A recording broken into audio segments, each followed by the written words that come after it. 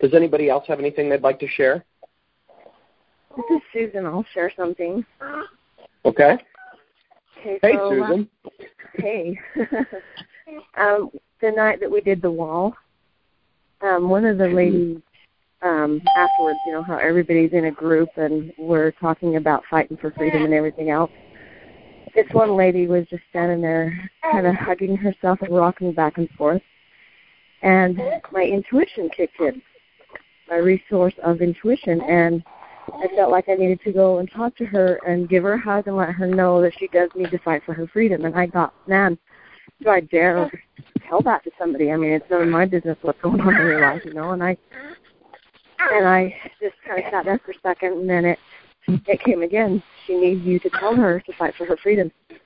And so I went and I hugged her, and she turned around and hugged me and started to cry a little bit. And then I told her that you need to fight for your freedom, and she just started sobbing. And the next day she joined the Inner Circle.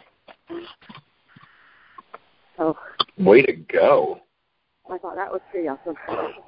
That is a way to show up, Susan. Thank you for being you, and thank you for showing up that way. I'm really glad. Thank you for listening to your intuition. Yeah, I wish I would have listened to it the first time, but that did teach me a lesson that I need to listen to it the first time around. Yeah, I mean, it makes you think how many times we look back and we think, what would have happened had I listened to my intuition here or here?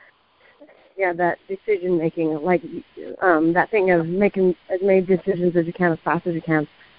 And I thought I should have done it faster because she needed that. And, yeah. So, but I did follow through, so I was really glad for that. It happened exactly how it needed to happen. And thank you again for following your intuition for that. That is powerful. That is a powerful example of what we need to be doing and why we need to be doing it. Does anybody else have anything they'd like to share on decision-making or resources?